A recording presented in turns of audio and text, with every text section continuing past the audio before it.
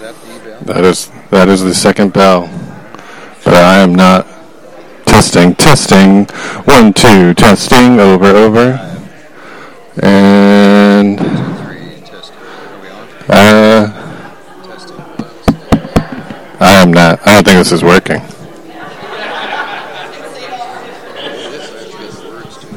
Testing. 1, 2, Jiminy Doo, yeehaw, giddy up. Oh, you have the whole song? Yeah, we'll just do the first verse.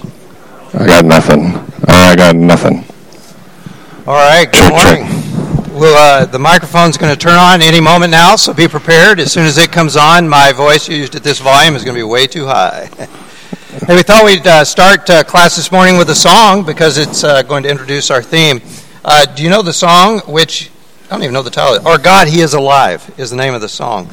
And I don't have the words on the screen, so those of you that know it, sing along because you're going to find out real quick why they never let me lead singing here. But jump right in. It starts like this.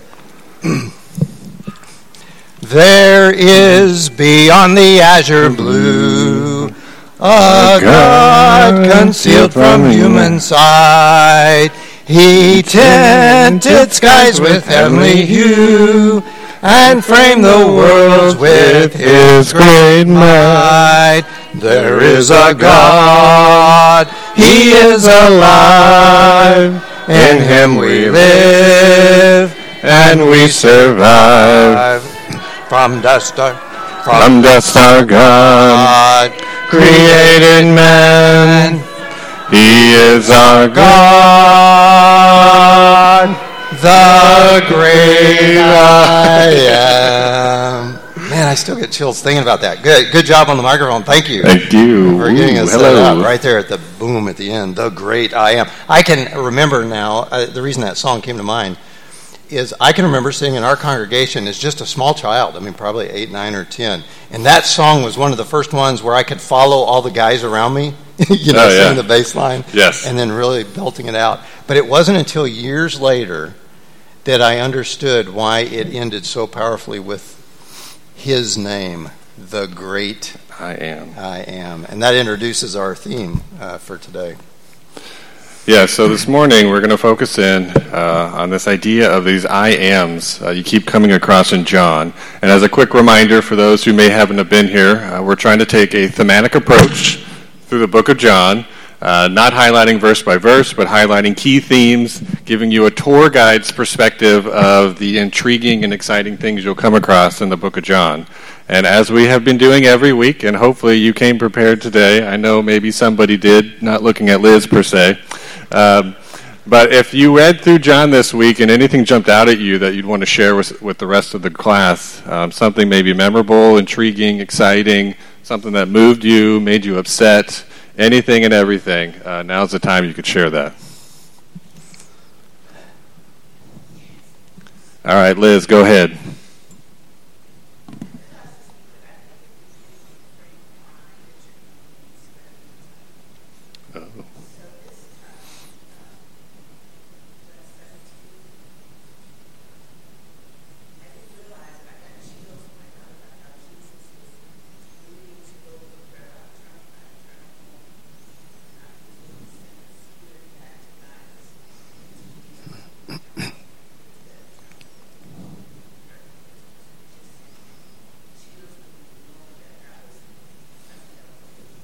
Yeah, so Liz makes the comment that in chapter 17, Jesus makes the statement talking about, I go to prepare a place for you.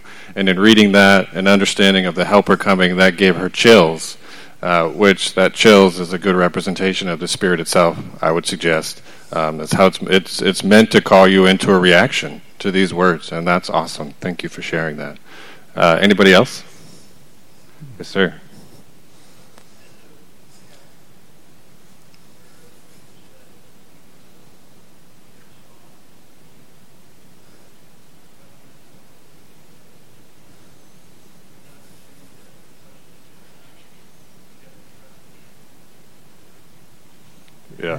Yeah. So Jesus makes a comment, in chapter 2, where he says he didn't entrust himself to the people because he knew the intentions of the people. And I know for me that sends little sparks back. It's not. I don't think it's obvious necessarily, and maybe I'm reading something in there there's not. But it makes me think of the flood, because after the flood, God makes a very similar phrase where He says, I just destroyed all these people, but yet, and here I have Noah making a sacrifice. But He says something very similar. The heart and the intention of every man is still evil. And Jesus kind of has this same idea. He knows what they want. They don't want Him. They want the things He's giving them. Which, by the way, can I jump in with this phrase? That's, Mike, you bring up an important statement there. When John is writing this, he actually says there that Jesus did not, I think our translations say, entrust Himself to them. That word entrust is the word faith that we talked about several weeks ago, that word belief. And so throughout John's teaching us to put our firm conviction in Christ. At the end of chapter 2, John says, but Jesus did not put His, it's the same word, faith in people. And do you know the very next story that comes in, or next narrative that comes in, right after it says that Jesus did not put His faith in people, and there was a guy who came to Him at night named Nicodemus. And that's the introduction into that next story in chapter 3. So that's really a good thing to catch, is that Jesus isn't putting His faith in us. We're being called to put our faith in Him. Yes.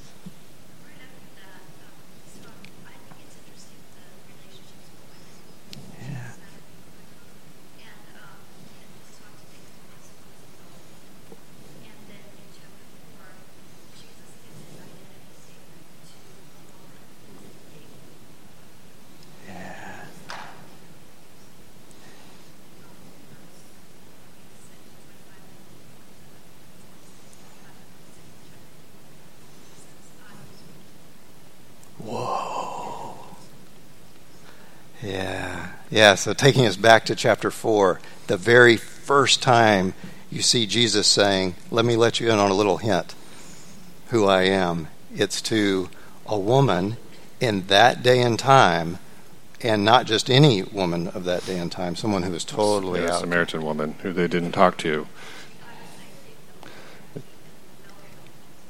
Yeah. She's an ignoble woman, yes. Yeah, but they're back to back to give you this quick contrast between the leader of the law didn't have a clue what was happening, and then you have this supposedly uneducated, they weren't supposed to teach her the law, woman who knew what to look for, and she was convinced quickly. And then the first thing she does was she goes and evangelizes an entire town, and Nicodemus is still over there scratching his head. So, yeah, it's a beautiful contrast. Yeah, and of all the stories John could have told of Jesus' interactions with people, he chose that one. What is it about that event that we're meant to catch? Yeah, and like you pointed out correctly, she's the first person he directly says, I am the Messiah to.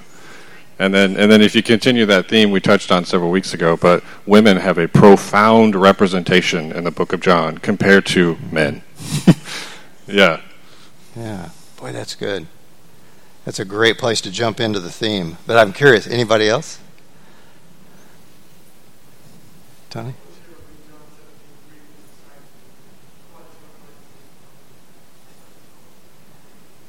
Yeah. So John 17, reading the prayer that Jesus prays about Him at the very beginning, eternal life. Well, yeah, 17:3. That's a lot of commentators like to point out. It's one of the most concise definitions of what eternal life is. To know the Father and to know the Son. It's beautiful to dwell on that.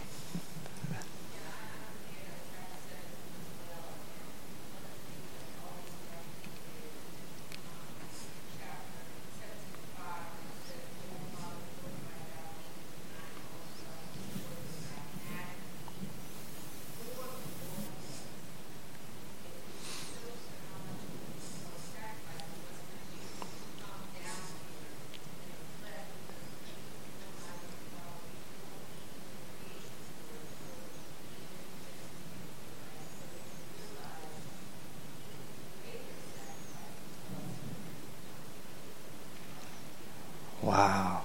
Yeah, thank you. John 17, you take us back there. We're going to have to spend a whole week on 17. I think that's going to be its own theme. Because you get to watch Jesus praying. I mean, that's the whole point of 17. And you find out what is on the heart of God at the moment of this incredible moment in history. Thank you. In fact, that's a good place to turn to our purpose statement, which is John chapter 20. You have it on the screen, but if you have a Bible, go to the end of John to chapter 20. This is where John gives us the purpose of writing this entire gospel. And there he says, "Now Jesus did many other signs in the presence of the disciples, which are not written in this book. But these are written that you may believe, that you may have a firm conviction that Jesus is the Messiah," or in Greek, the Christos, the Christ, the Son of God. And here's our theme for this week. By believing, you may have life, you remember Zoe, in his name. So the theme this week is to figure out, maybe together, here in the coffee shop, what does John mean? Or the living room. Or the living room. What does he mean by name? Well, and when you first look at that phrase, I think a lot of times, I know for me, you hone in on believe. I'm to believe in this name, or believe in Jesus.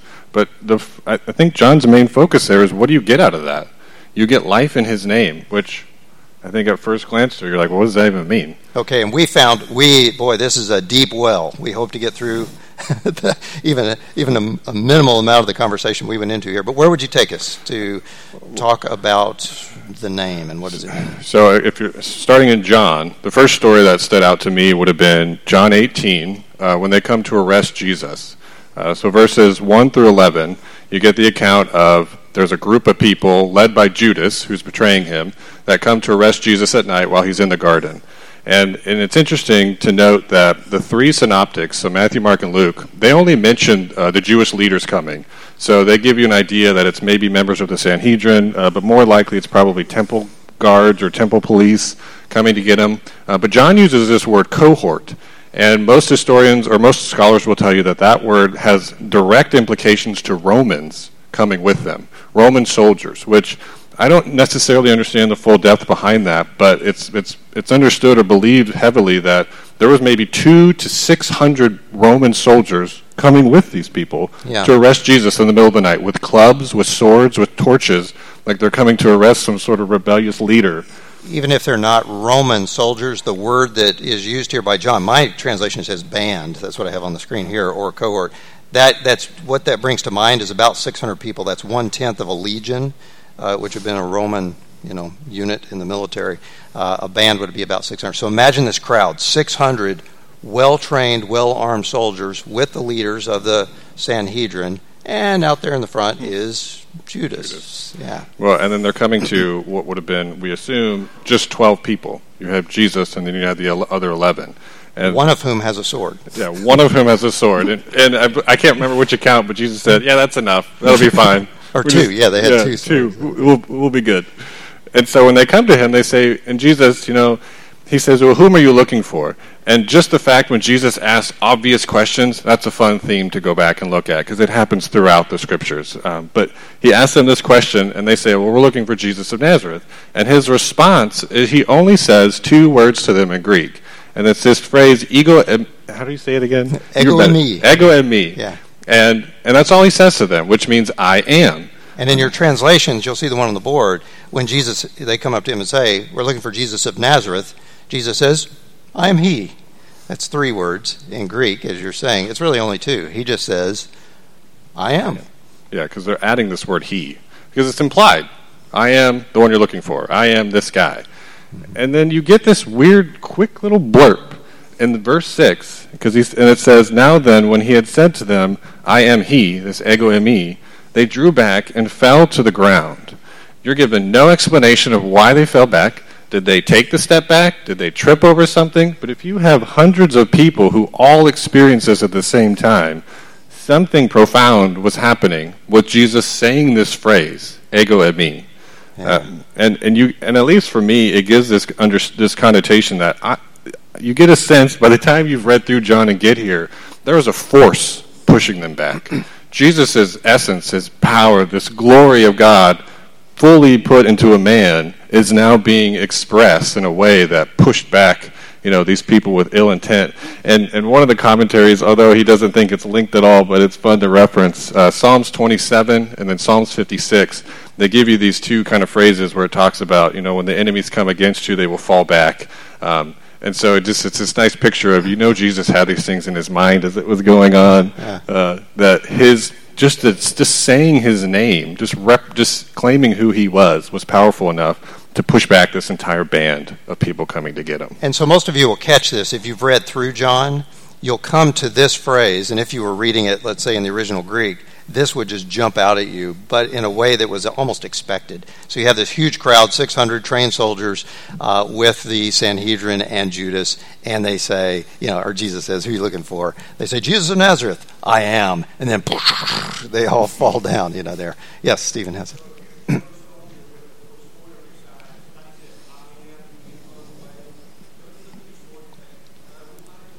Yeah. So we've just been met by overwhelming force here, and that's what John. That's a great point. That's what you're meant to catch here, is they have come face to face with an overwhelming power. But the phrase that John focuses on here is this word ego eimi, which just in Greek means I am. Now, those of you that have read through John or are familiar with this, can you think of other times in John where John brings out that word, I am?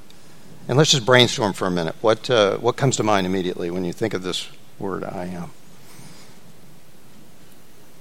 Say again.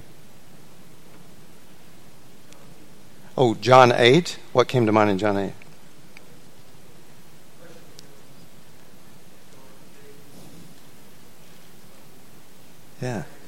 Yeah. So that's it. John 8 is a great one. Where he says, before Abraham existed, I am. And do you remember what they did? Well, they didn't just leave him. They reached down and grabbed stones. Yeah, they wanted to kill him over it. To stone him because he uttered that phrase, I am. Where else does it show up in John? Have you noticed? Yes, Donna.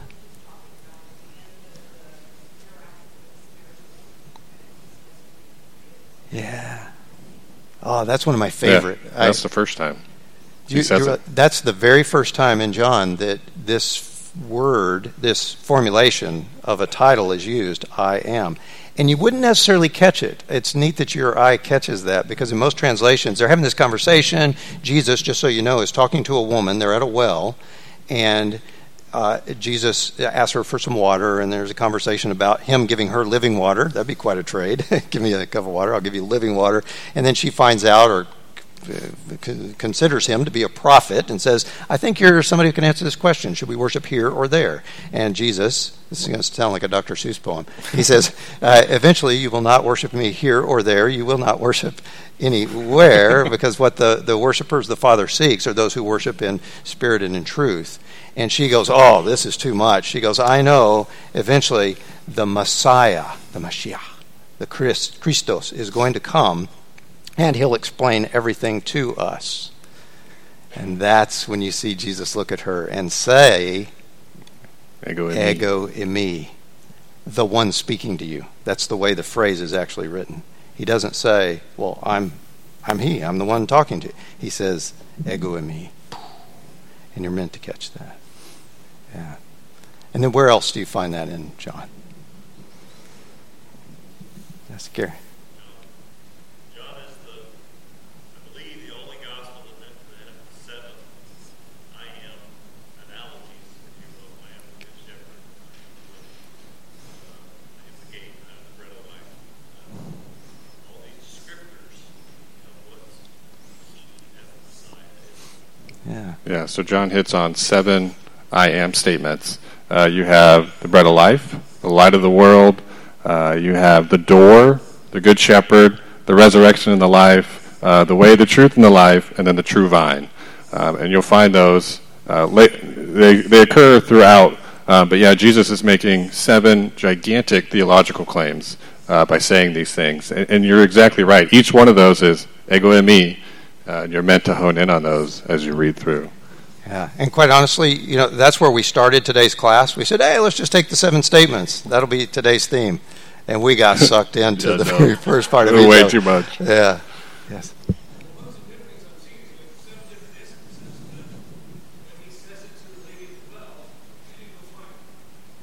Wow.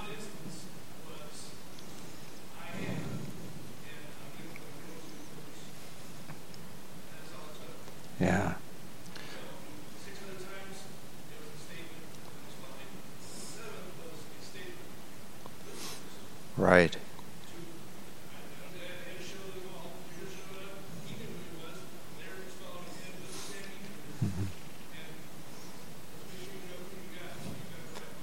Yeah, Russ, thank you. That's really an important point, and that is, as this formulation shows up throughout John, there are different responses. And there's the big one at the end we talked about, full force falling down. There are sometimes where they reach down and grab a stone to stone him. There are times like the woman who says, "You're it." She runs back to town and then brings the whole town to see him. There are these different responses to that. And then John, of course, is trying to get you along the way with these 7 statements to get you to the end, which was our purpose statement. Hey, you realize he did a lot more than what we just showed you. But I showed you these so you would be convinced that he is the Son of God, and that by believing you would have life in his name.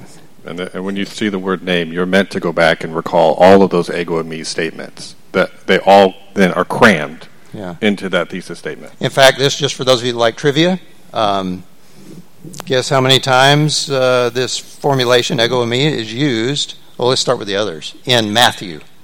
If you had to guess. Somebody shout out 4. Yeah, there's 4. 4 times. Guess how many times it's used in Mark? 1 less. 3. Oh, that's go. great. Yes. He got it. You got good math. How about Luke? Luke equals Matthew. No, he's 4. This one's 4, yeah. Yeah, it's 4. So it's 4, 3, 4. And then you get to John. And guess how many times you find this phrase? We counted, and we argued a little bit about this. We counted 24 times he brings us in. So the point there is, you're meant to catch this. And this phrase, ego eimi, is more than just saying I am in terms of using a to be verb. You're meant to catch this is a title. This is a name. Now, where does that take us? It takes us to the same place we were at last week. The book of Exodus. Keep coming across these things which you learn about God and the definition of him and Jesus and their cohabitation of the same thing. You keep going back to Exodus. And then this time we're going back to Exodus 3. And what you'll find here is a very familiar story that I'm pretty sure we've all heard of, where you have Moses, he's on a mountain, he's shepherding a sheep, he's already left Egypt, he's now, I think, pushing 80 years old, and as he's on this mountain, he sees a bush on fire. It's not being consumed, and then he hears a voice call him out of this bush, and Moses, Moses, and he says, well, here I am, and essentially he actually only says here, like he's present in school, but he goes to this bush, and then God starts talking to him and says, hey, I am the God of your father Abraham, Isaac, and Jacob, and then they have this discourse, and it's verses 10 through 15 is where the heavyweight comes in today. Yeah, so let me just read this out loud. We're in Exodus chapter 3. We'll have it on the screen, but find it in your Bible too, where Moses is having this conversation now with the angel of the Lord, and God says basically, come, I will send you to Pharaoh, back to Egypt, that you may bring my people, the children of Israel, out of Egypt. But Moses said to God, who am I that I should go to Pharaoh and bring the children of Israel out of Egypt? And God said, but I will be with you. And you won't catch this, but what he's basically saying is, I will be present. It's kind of a not present tense, future tense. I will exist with you. And this shall be a sign for you that I have sent you when you have brought the people of Egypt out. You shall serve me on this very mountain. And if you keep reading the story, you'll find they do make their way back to that mountain. This is where the 10 Commandments eventually will be passed along to him.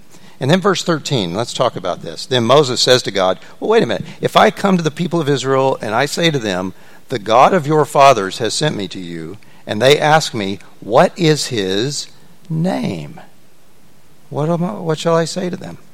And God said to Moses, I am who I am.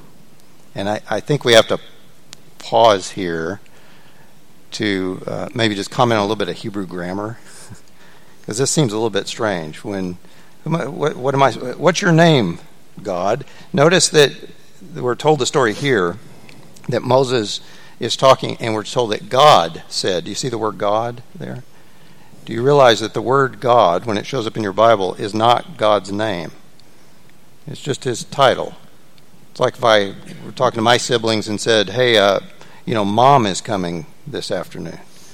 That's a title. We all know who we're talking about, but that's the title. Yeah, we use the ones like Queen Elizabeth, King George. It's a title. It's not their. I mean, it wouldn't be their legal name. Although if we say Queen Elizabeth, then Elizabeth would be her name. Correct. Yeah, right. But it's leading off with, you heard that first word, Queen. It's a descriptor. It tells you which Elizabeth. It defines who she is. So that's Moses asking, okay, which God do I tell them? And at first, I think one of the questions we had was, well, why would he even care about the name? I mean, why?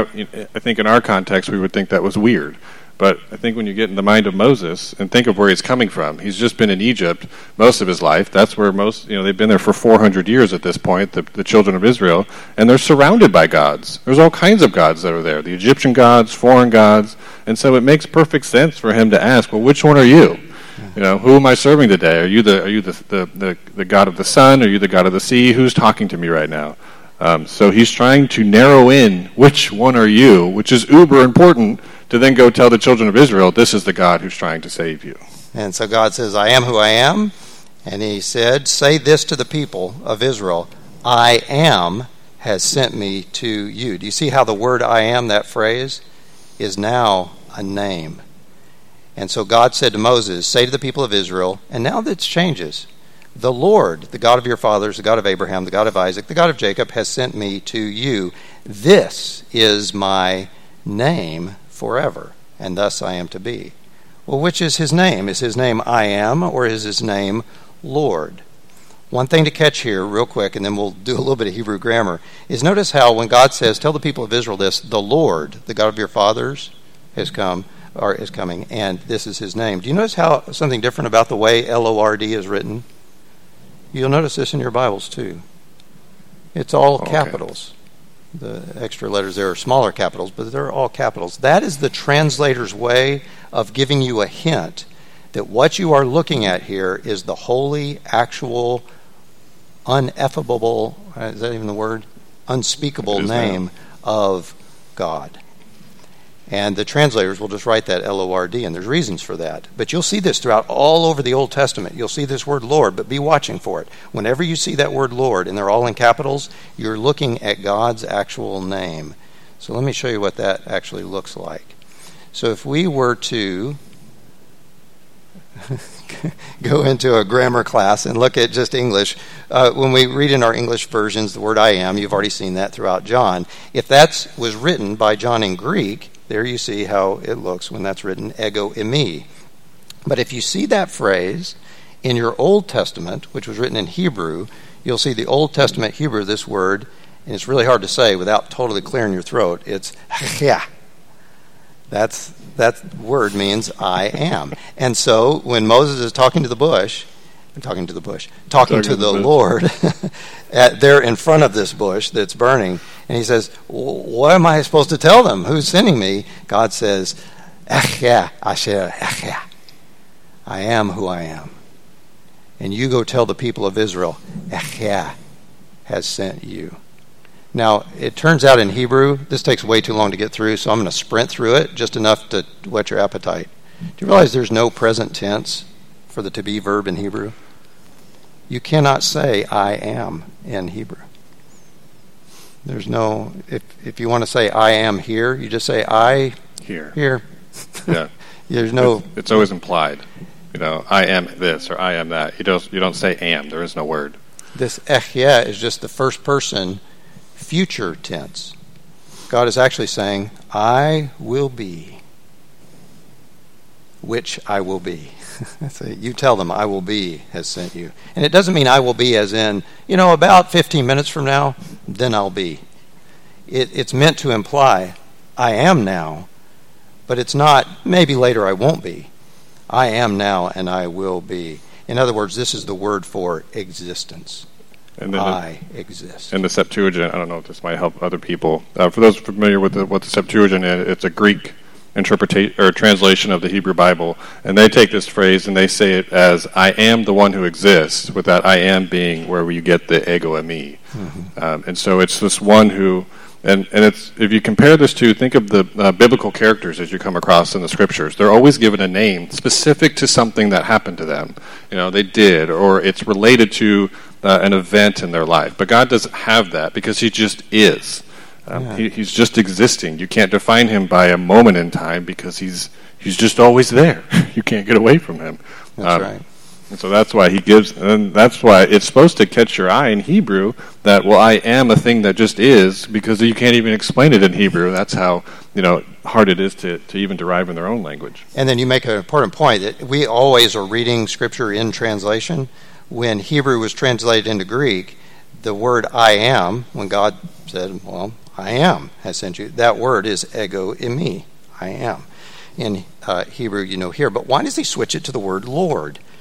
And the reason, and this will just be the real quick grammar lesson, is I will be, the future tense is the echya.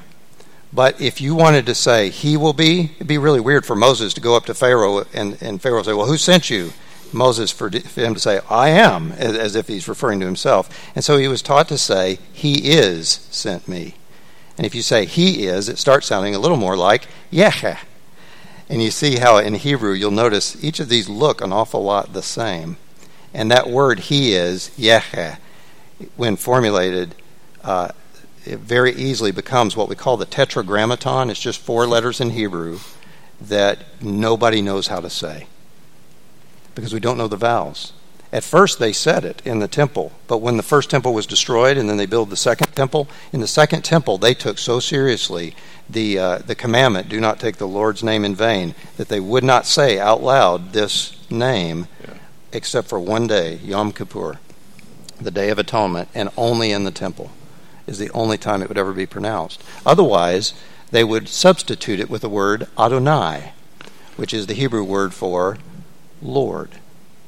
And that's why in your translation, every time you run across God's holy name, they take this convention that's been around for thousands of years to take the word Lord as a substitute, to say that's who we're talking about. But in your mind and in your heart, anytime you read L-O-R-D there, especially through the Old Testament, or when you see that quoted in your New Testament, no, that's talking about God's holy name.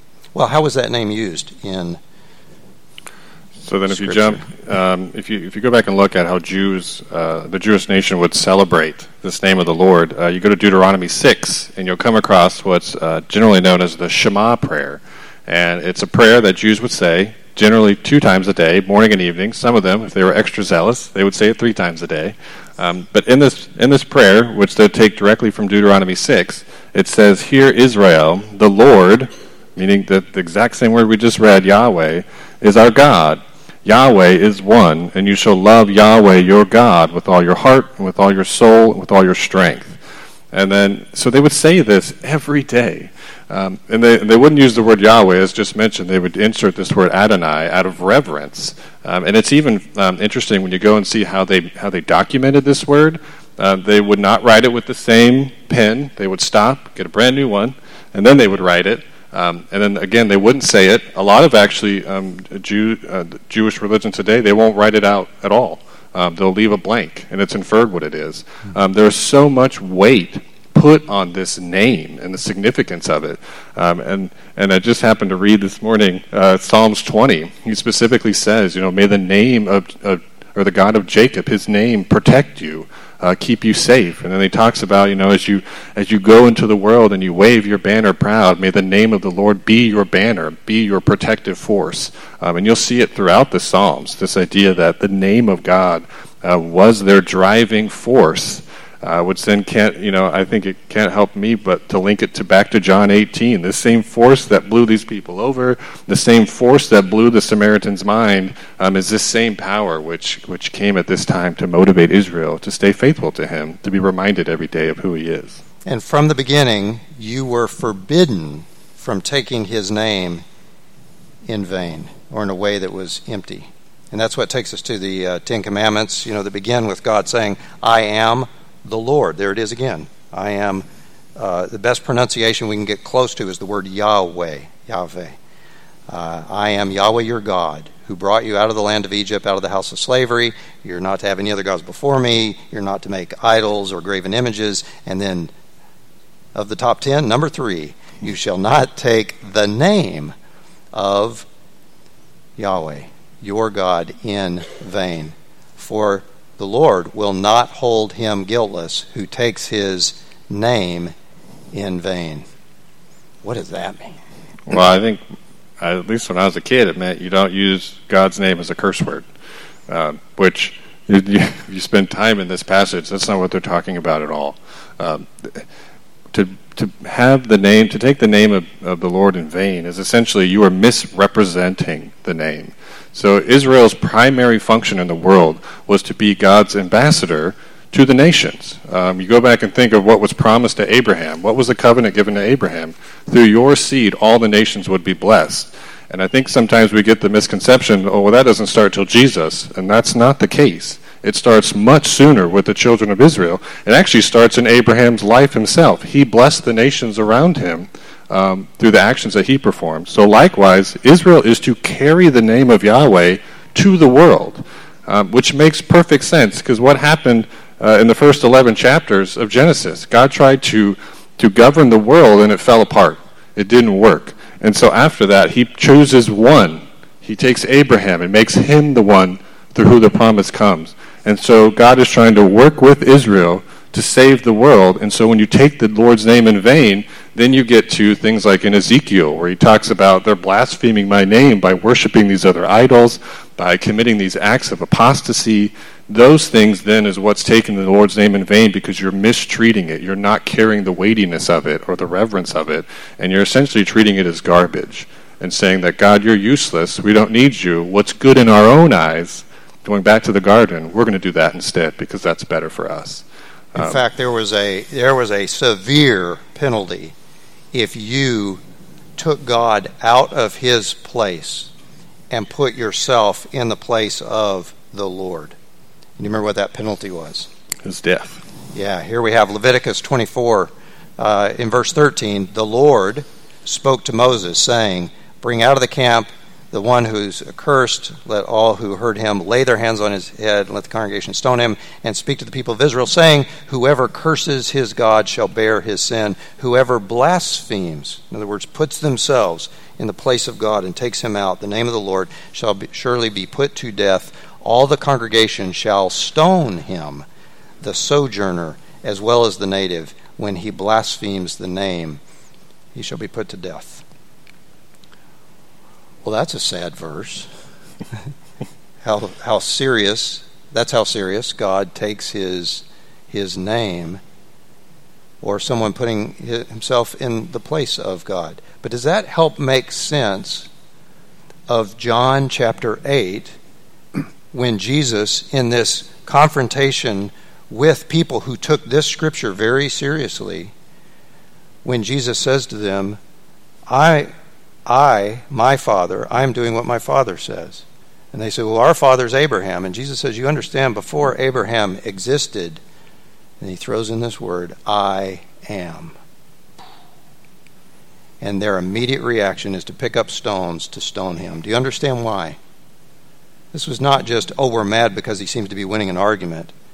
It is, he has now crossed the line, and we have the authority and the obligation to stone him, because that's what the law says. Yeah, you can't say that. You don't say that unless you mean it. Are that. And that's why they didn't complete the act there. Well, the point is really this. As you go back through the Old Testament, you see that the people took the name of God very seriously, with this huge weight, because that is his holy name. You do not take that on yourself as if saying, I am one of the Lord's. You don't do that in an empty way. Every day, at least twice a day, if not 3 times a day, you say the Shema, that the Lord our God is one. And that's a part of your daily ritual, this reminder that you are his. And if anybody dare violate that holiness of God, the punishment is severe. And then we turn to John, and we find John takes that very name of God, and he uses it 24 different times in different ways from different perspectives, showing just how powerful this name is. You get the point. You get the weight. But here's our question is, so what does that mean to me in 2023? As a historian, that's pretty amazing, but what does that mean to me today? Sure, you now have all this information where you have a Jewish custom where if you were to, say anything so blasphemous about their Lord that they wanted to kill you over it, you now have John, who was written after the other synoptics, knew what was in those and deliberately put all these ego emis into his gospel specifically to catch your attention, that this is the name of the Lord and this is incredibly valuable and this is Jesus was claiming to be. And with all, paying on top of that now, the Jewish nation revered this name immensely. So then what's your response to that? What's your call to that? What are we supposed to do with that information? And then you immediately go back to John 20, and I think you read that last sentence differently.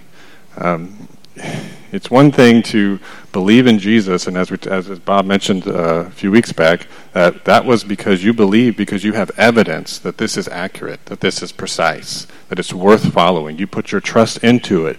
And by doing that, you then have Zoe, as we talked about before, in the power of this same name that was given to Moses, the same name that carried the hope of Israel, the same name that freed the Israelites out of Egypt, that worked the wonders in Egypt.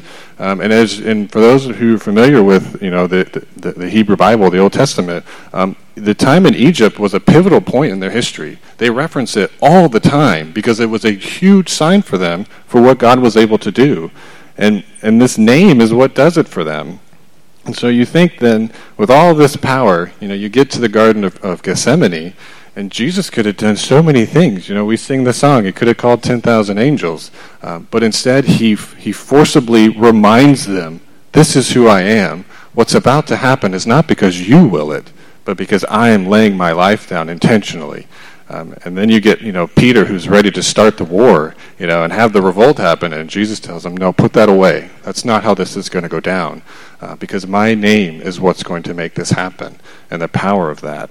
And so you're meant to have this alter your life. We said before, you can't hone in on single topics in John. They all quickly mesh together. So the name of the Lord drives you to newness of life and freedom of death. The name of the Lord motivates you to, or allows you to see the light of the Lord and get out of darkness. All these things, gaining sight, gaining wisdom, gaining knowledge, comes because of this name. That's right. And so you've heard us say this many times. The purpose of this class is not to come here once a week and learn something about the Gospel of John. The purpose of this class is to drive you back into that quiet room at your house where you close the door and you read from start to finish this whole Gospel. And now that we've given you this overview, now you're not going to be able to turn any pages without either seeing the word I am or the word name and it not just leap off the page at you. But remember how it starts. In the beginning was the Word, and the Word was with God, and the Word was God.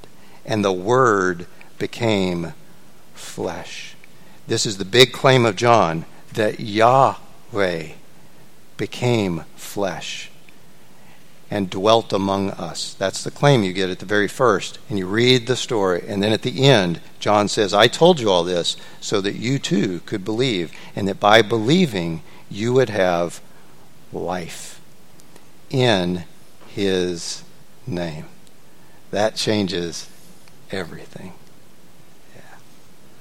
I'm curious if the bell is probably going to ring in about 30 seconds. Where does that take you? What does that bring to mind for you? Donna.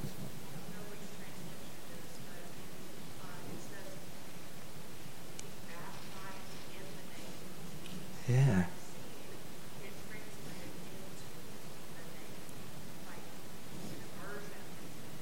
Yeah. Yeah. Yeah. And that's an important point, this idea of when we are baptized not just in the name as if we're invoking some magic word. It's you're being baptized into this family, this group, this form of existence that is in him. And that's a powerful phrase to use. We talked about that with prayer even. Yes. Yeah, I mean, think of every time you pray. What are you praying it in? You know, what are you saying, let it be so in the very name of Jesus, in the very name of the Lord, which is equivalent to in the very name of Yahweh, let it be so. And so as you pray something, you're calling it into reality. You're asking the Lord to make it the existence in which you now are in, because he is the creative force of all existence. Yeah. I think that's the second bell. Is that right? Boy, we just lose time so quickly here. Well, thank you for taking time to join us in the coffee shop today and going through John. We hope that motivates you this week sometime to pick up this book and read it through, start to finish, and then allow now the name to jump off the page as you read. Thank you. Let's prepare now for worship.